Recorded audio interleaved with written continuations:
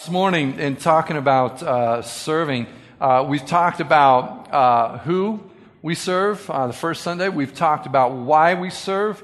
And those two things are very important because it's a definition for motive. Why we do the things we do and who we do them for.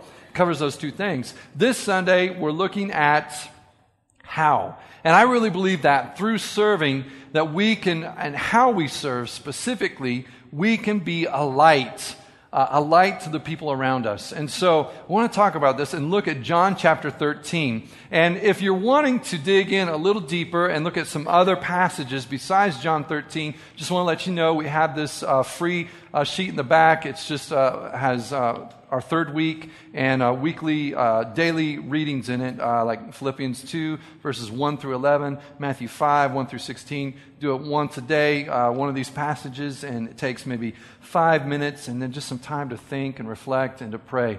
So I encourage you to pick up one of those if you want to dig a little deeper. But right now, what I'd like to do is for us just to read John 13. I would like us to read the whole passage, 1 through 17, and read this out loud, okay? I'll read it out loud. It might be a little difficult for all of us. It was just before the Passover feast. Jesus knew that the time had come for him to leave this world and to go to the Father. Having loved his own who were in the world, he now showed them the full extent of his love. The evening meal was being served, and the devil had already prompted Judas Iscariot, son of Simon, to betray Jesus. Jesus knew that the Father had put all things under his power, and that he had come from God and was returning to God. So he got up from the meal, took off his outer clothing, and wrapped a towel around his waist. After that, he poured water into a basin and began to wash his disciples' feet, drying them with the towel that was wrapped around him. He came to Simon Peter, who said to him, "Lord, are you going to wash my feet?" And Jesus replied, "You do not realize now what I'm doing, but later you will understand." No, said Peter, "you shall never wash my feet." And Jesus answered, "Unless I wash you, you have no part of me." "And then, Lord," Simon Peter replied, "not just my feet, but my hands and my head as well."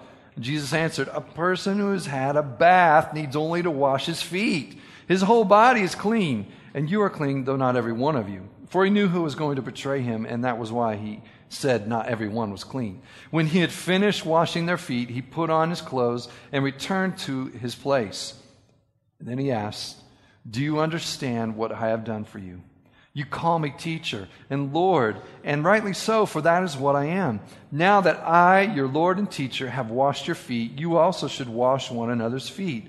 I have set you an example that you should do as I have done for you. I tell you the truth, no servant is greater than his master, nor is a messenger greater than one who sent him. Now that you know these things, you will be blessed if you do them." So Jesus asked right away, after he washes the disciples' feet, he asked them, "Do you understand? Do you understand?" And that's the question I want to ask us today. Do we understand what Jesus really did and what he was telling us? Now, obviously, right here in this passage, Jesus, he wants to make sure that there's no confusion about it. So he spells it out. He says, "Now that I, your Lord and teacher, have washed your feet, you also should wash one another's feet." Now, before we get to feet and dirty feet, what we mean by that and what Jesus meant by that, how many of you would say that, hey, Jesus is Lord? Jesus is Lord. And yeah, there's some people raising their hands. Jesus is Lord. How many would say Jesus is my teacher? Yeah, there's a few of you raising your hands. Jesus is my teacher. So, is any of you here greater than Jesus? Right, nobody's raising their hand now. None of you are greater than Jesus. All right, nobody thinks you're a big shot? No? Okay. Anyone a better or greater teacher than Jesus? I know we got some school teachers here.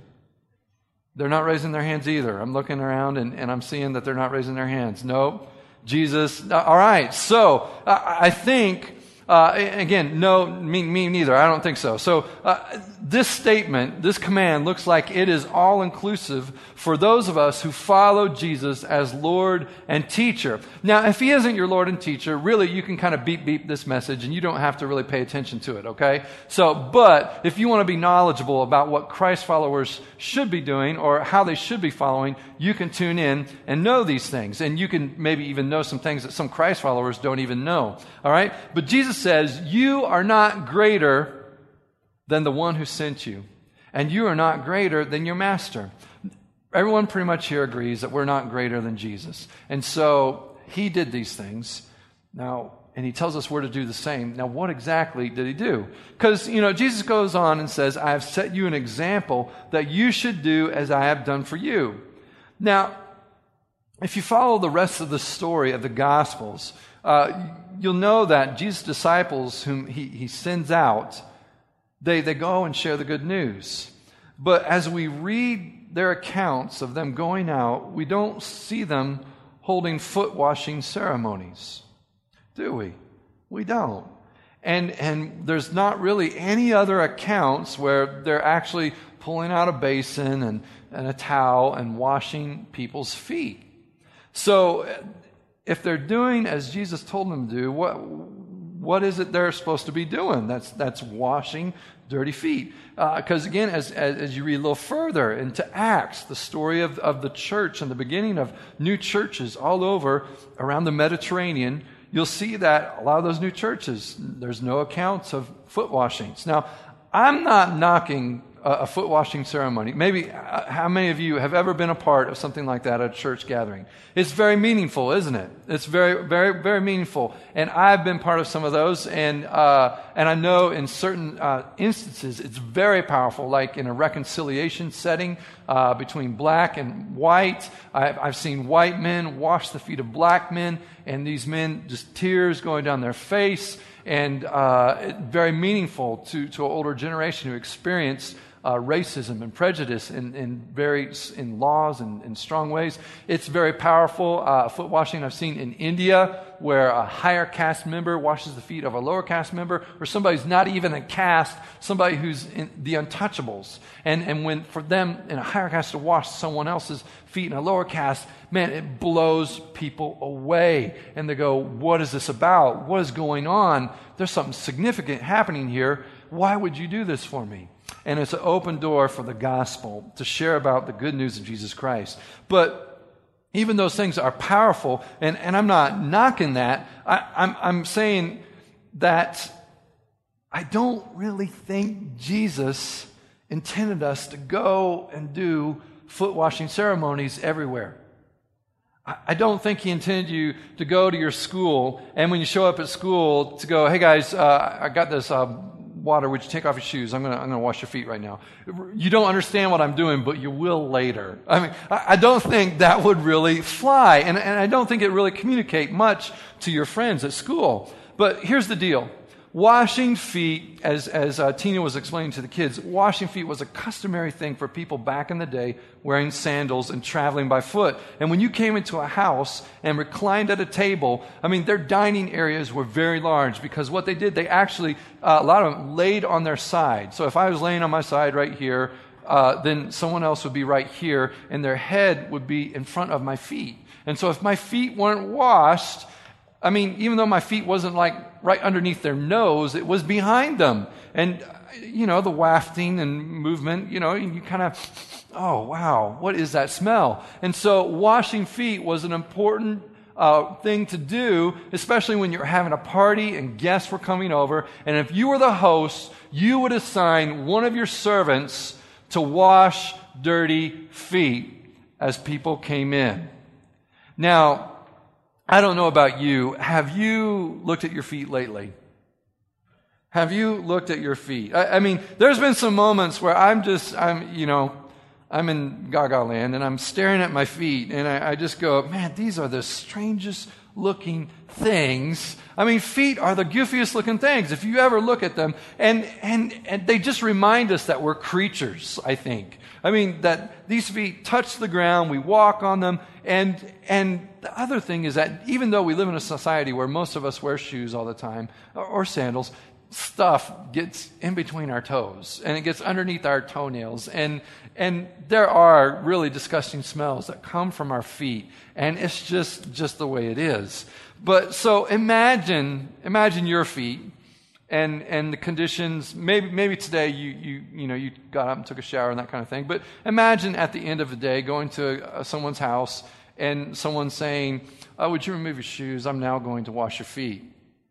I mean, before you go over, you might have a foot washing before you go over to someone's house because you don't want to be embarrassed. I mean, that's probably the kind of thing that went on in this day, in this culture when Jesus lived. But think about the guy who gets assigned to wash dirty feet.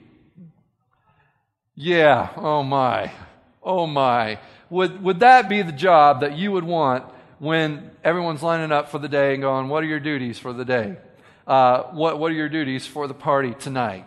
And I think, if I was a servant in a household like this, I would be doing everything I could do to get out of doing that job. In fact, I would be looking to all the youngest and all the rookie servants, and I'd be saying, hey, rookies wash feet. That's the rule. I mean, it's kind of like, I don't know if it is at your house with your kids, if it's this way, but it's kind of like when your kids argue for who gets to ride shotgun in the car.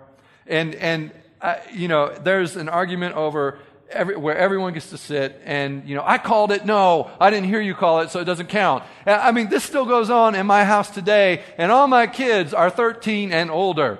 And so, I know that this was probably the way it went with servants in a household before party time and the guests were coming over. And in the household with servants, it's an argument every time who's going to wash the feet. Now, from the gospel account from the doctor Luke, he tells us that an argument arose during the Last Supper when this foot washing occurred. And during this Last Supper, the argument occurred over who was the greatest.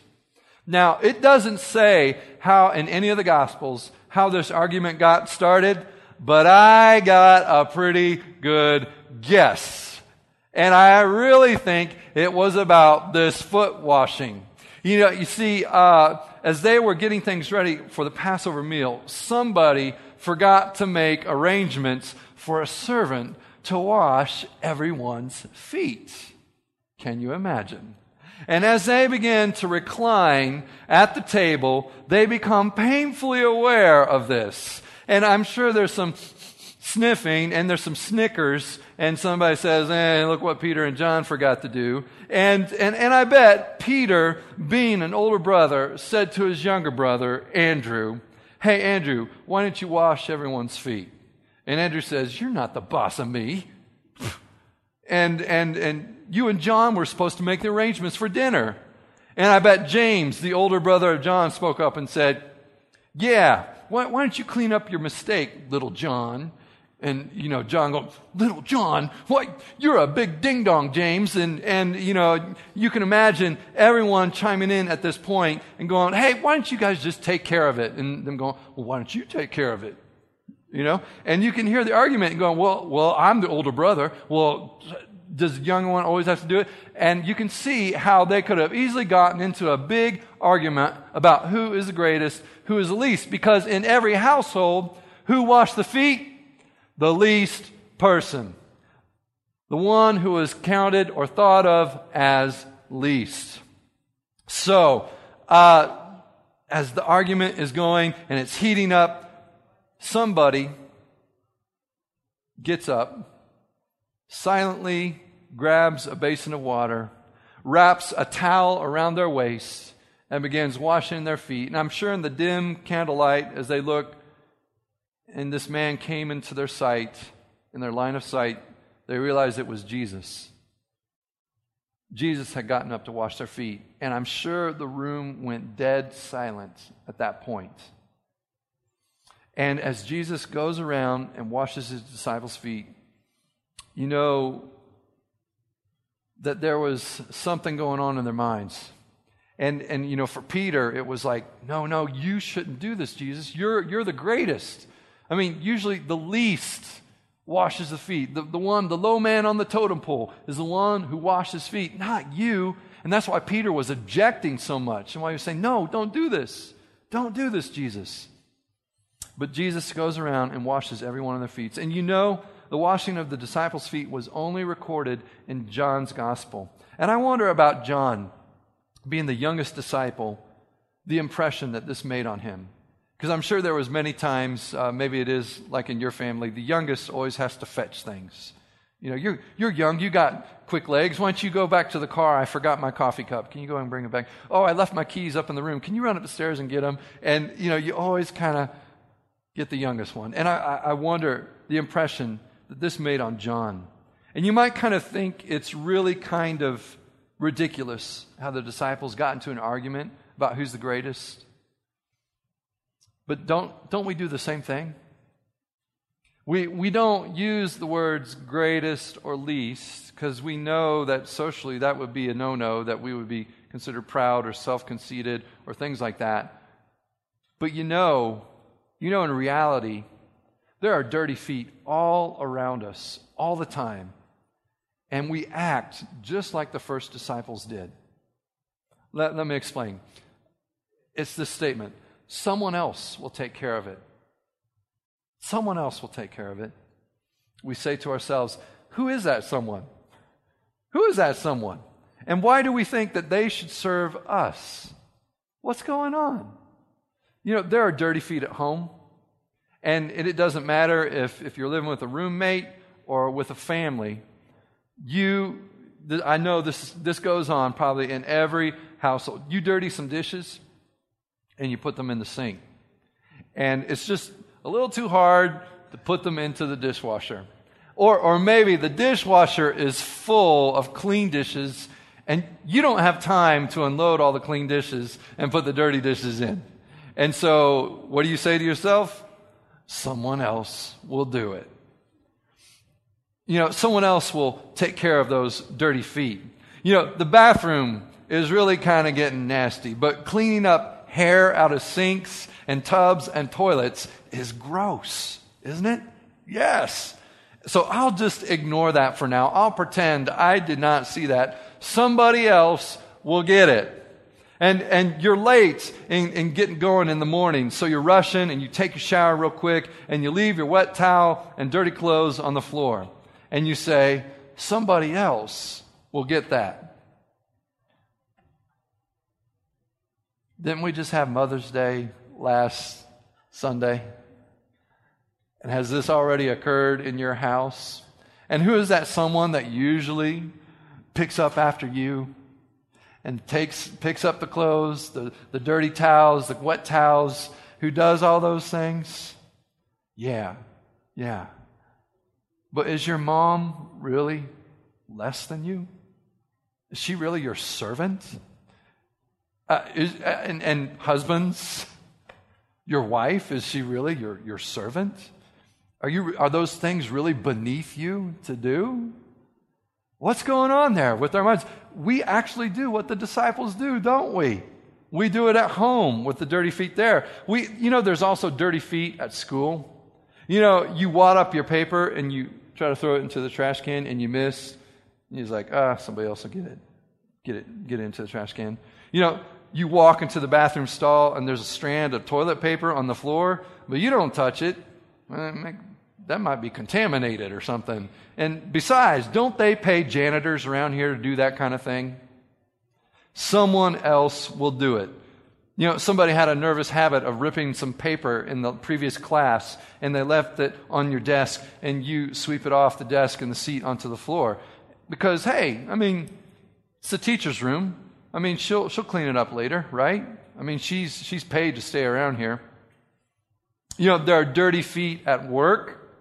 You go into the break room and the fridge is filled with 3-week and 2-week-old leftovers, unlabeled, and you don't know who they belong to. And you think, surely the boss is going to assign the intern or the teacher's assistant to clean that up and clean out the fridge, right? The copy machine is out of paper again, but you got to rush to the next thing because, surely somebody else is going to take care of that. Administrative assistant, aren't they paid to do that kind of thing? And you're in the staff meeting room, and there are used coffee cups left all over the table. Somebody else will pick those up, right? Are you really saying that you're greater? Are you really saying that you're above those sort of things? There are dirty feet in your neighborhood, too. Did you know that? Think about this. This probably happens in a lot of neighborhoods and houses. Maybe not so much in apartment complexes, but no. last summer, this happened in our apartment complex. In the little middle strip, you're walking to your apartment, and there's kind of the middle ground where every access way to all the doors. And there's trash there. And there's leaves and stuff. And it's kind of like, well, it's not really next to my door. I mean, somebody else will get it. Somebody will take care of it. And at your homes, in your neighborhood, there's that little strip of grass, and it doesn't belong to your property, but it doesn't belong to the other guy either. So who's going to take care of it? Who's going to cut that? I mean, surely somebody else is going to get it. And there's some trash that blew out of your neighbor's trash can, but it's not your trash, and it didn't blow into your yard. Surely the wind will blow it into somebody else's yard, and they'll have to pick it up, right? I mean, someone else will do it. And then there's dirty feet in your city. Yeah, there's dirty feet. Somebody else will take care of that mess on the sidewalk. Somebody else will take time to direct that traveler or that homeless person to the nearby shelter. Someone else will clean up that graffiti. And there's even dirty feet in your church, isn't there? Dirty feet right here. Somebody else will pick up my coffee cup. Somebody else will pick up the scraps from my kids' pack and the crafts. Somebody else will pick up the paper towels on the bathroom floor.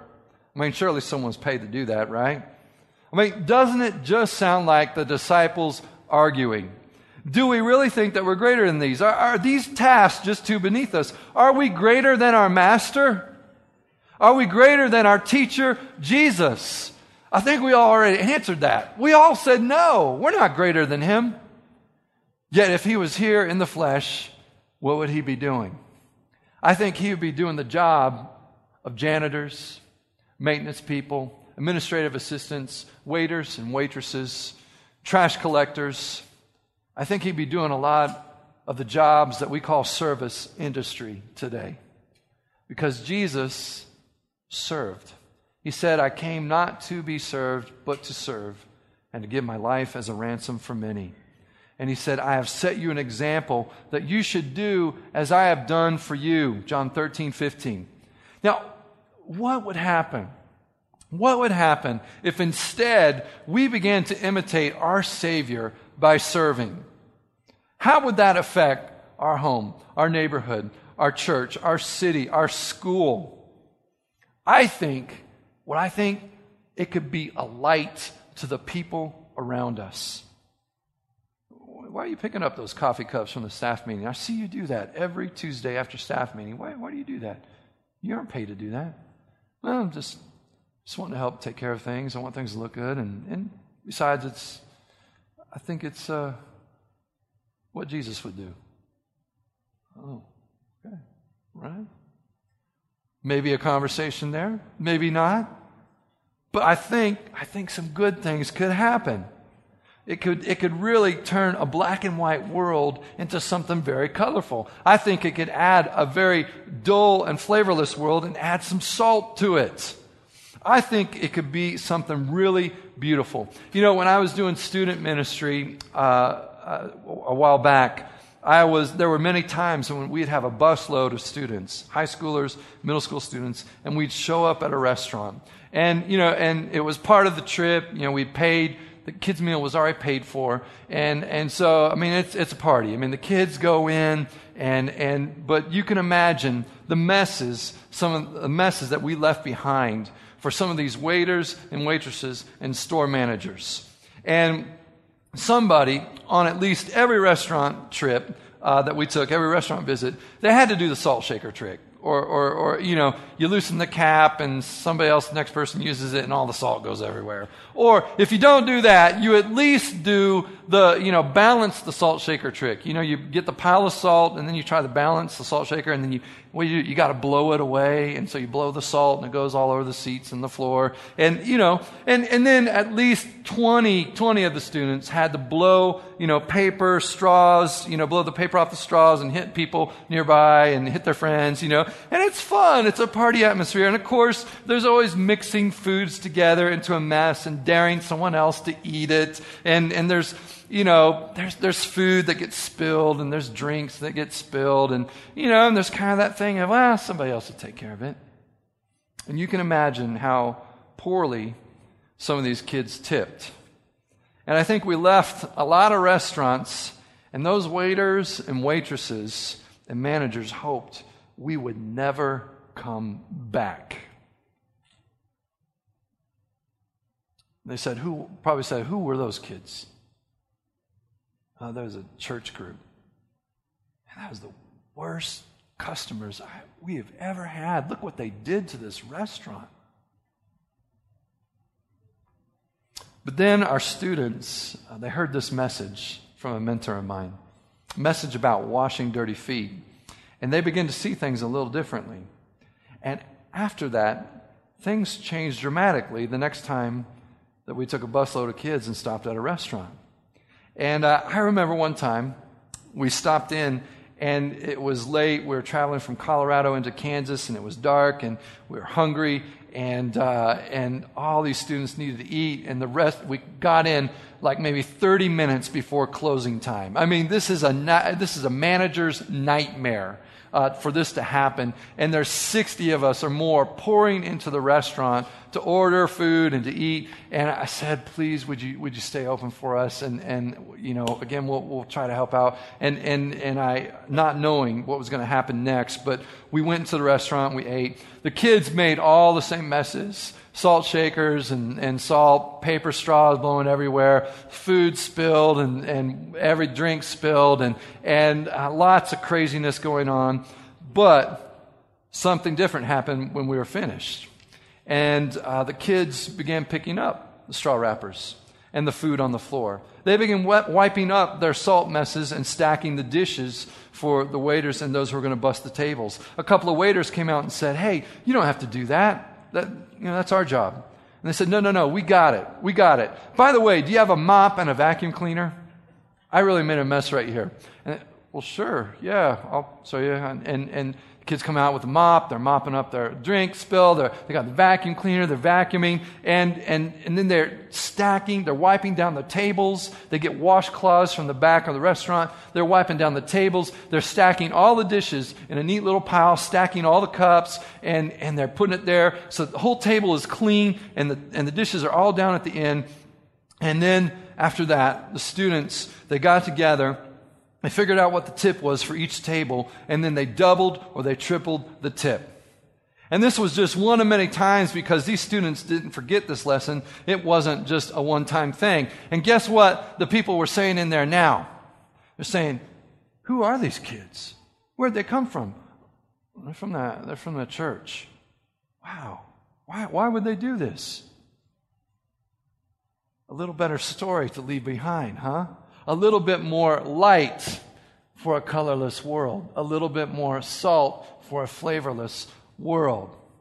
A different story is what they were beginning to tell. And I remember once leaving a restaurant and a waitress was crying over the extravagant tip that the students had left her. And Doris, she was there and she was reminding me it was an $80 tip. And it wasn't that much food that the kids ordered at this table from this waitress. But she was crying because it was just enough of what she was short on for childcare that week.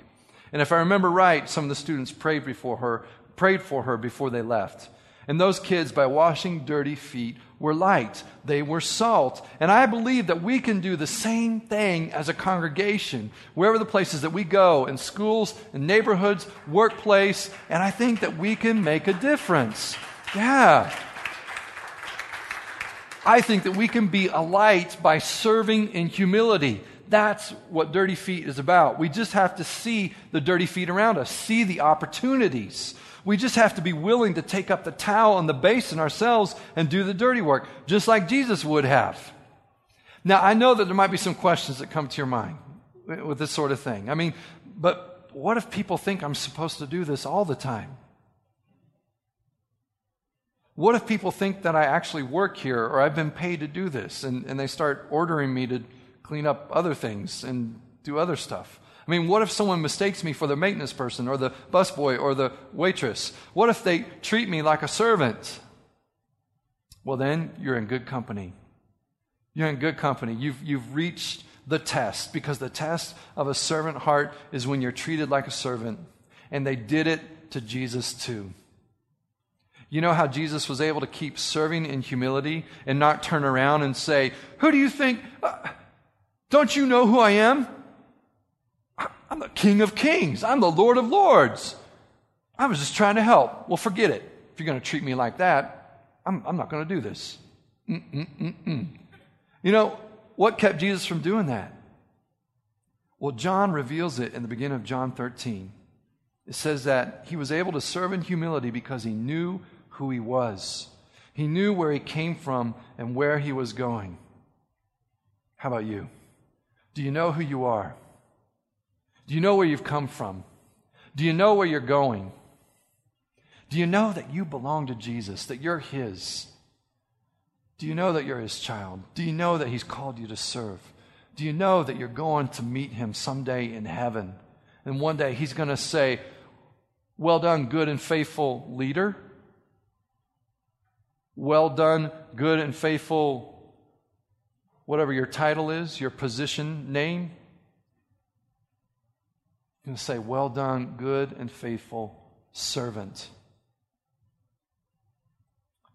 You know, like we talked about last week, Jesus was compelled by love. His motive for serving was to show the full extent of his love. You know, how did Jesus show the full extent of his love? He served. He washed dirty feet. That's how he showed it to his disciples at that moment. We know that later he went to the cross, and that was a huge extent of showing his love to the Father and doing what his Father wanted. But he showed his love to his disciples by washing their feet, doing the serving work. In a sense, it was Jesus' love language. Now, I know some of you might think, well, serving isn't my love language. I really appreciate words of affirmation, and so, you know, I'll encourage people by using my words. That might be true. It might be true that you have a different love language, but, you know, it's Jesus' love language, and he asks you to imitate him.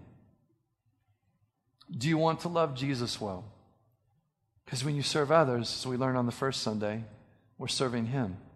You know, some might say, well, serving or helping is a gift from the Holy Spirit. It is listed in the Scriptures as a specific gift. And so I don't have that gift. I don't have the gift of serving. Well, that might be true. You may not have that specific gift. But in general, did you know that faith is also listed as a gift? And in general, we're all supposed to have faith so we're able to receive grace. You know, we are called to serve Jesus whether our gift is serving or not.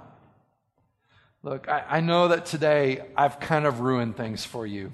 I've ruined things by telling you these words from Jesus. You and I know what he wants now from us. That's frustrating because we may not want to do what he wants. And that would be disobedient. Whereas before, when we didn't know what he wanted, we wouldn't be guilty of being disobedient. But Jesus says this, now you know these things. You'll be blessed if you do them. Nate, man, you guys can come on up here. Men, women, teens, children, you aren't blessed because you know what Jesus said. You are blessed if you do what he says. Even when it comes to salvation, you have to trust Jesus. He said, trust me. If you don't do that, if you don't actually trust him, you're not going to share eternity with him. We're not blessed by just knowing. We're blessed by doing what he says in every way. We have the chance to find dirty feet and wash them in humility, and it can be a light to people, a witness, some people might say, and it can bless others so that they might turn to God, or at least their hearts might move a degree closer to God, being touched by your service, their hearts being touched by it. Look, we have dirty feet here that we need help taking care of. Right here on Sunday mornings, setting up, tearing down, so that this space can be used to connect with people in our city throughout the weekdays. And we need your help one Sunday a month. And if we can become faithful in that, we would like to begin offering faithful service to our city. Not fickle, but faithful. Because if we have enough here, serving on Sunday morning, we can send extras out. whether it be the Women's Children's Home, the police department, the hospital, the shelter, whatever it may be. And we can be a light by serving in humility. Who knew that would be the key to opening up the door to the gospel in this city? You know, sometimes serving is the key to open up the door into the most powerful places. You know who has keys to the Oval Office besides the president? You know who has keys to the Oval Office besides the president? The maintenance guy. He's got keys to the most powerful place, most powerful office in this country because he serves. And the same goes with us as Christ followers. I believe that if we learn to serve, God will open up doors for us. Some most powerful places to be a light and a witness for Him. It's the key to our city, and it starts with imitating our Lord and our teacher. Guys, we got some dirty feet to wash. So let's get to it. Would you stand with me, and we're going to pray, and then we're going to worship. Lord Jesus, in these next few moments, I just pray that you would continue to speak to our hearts.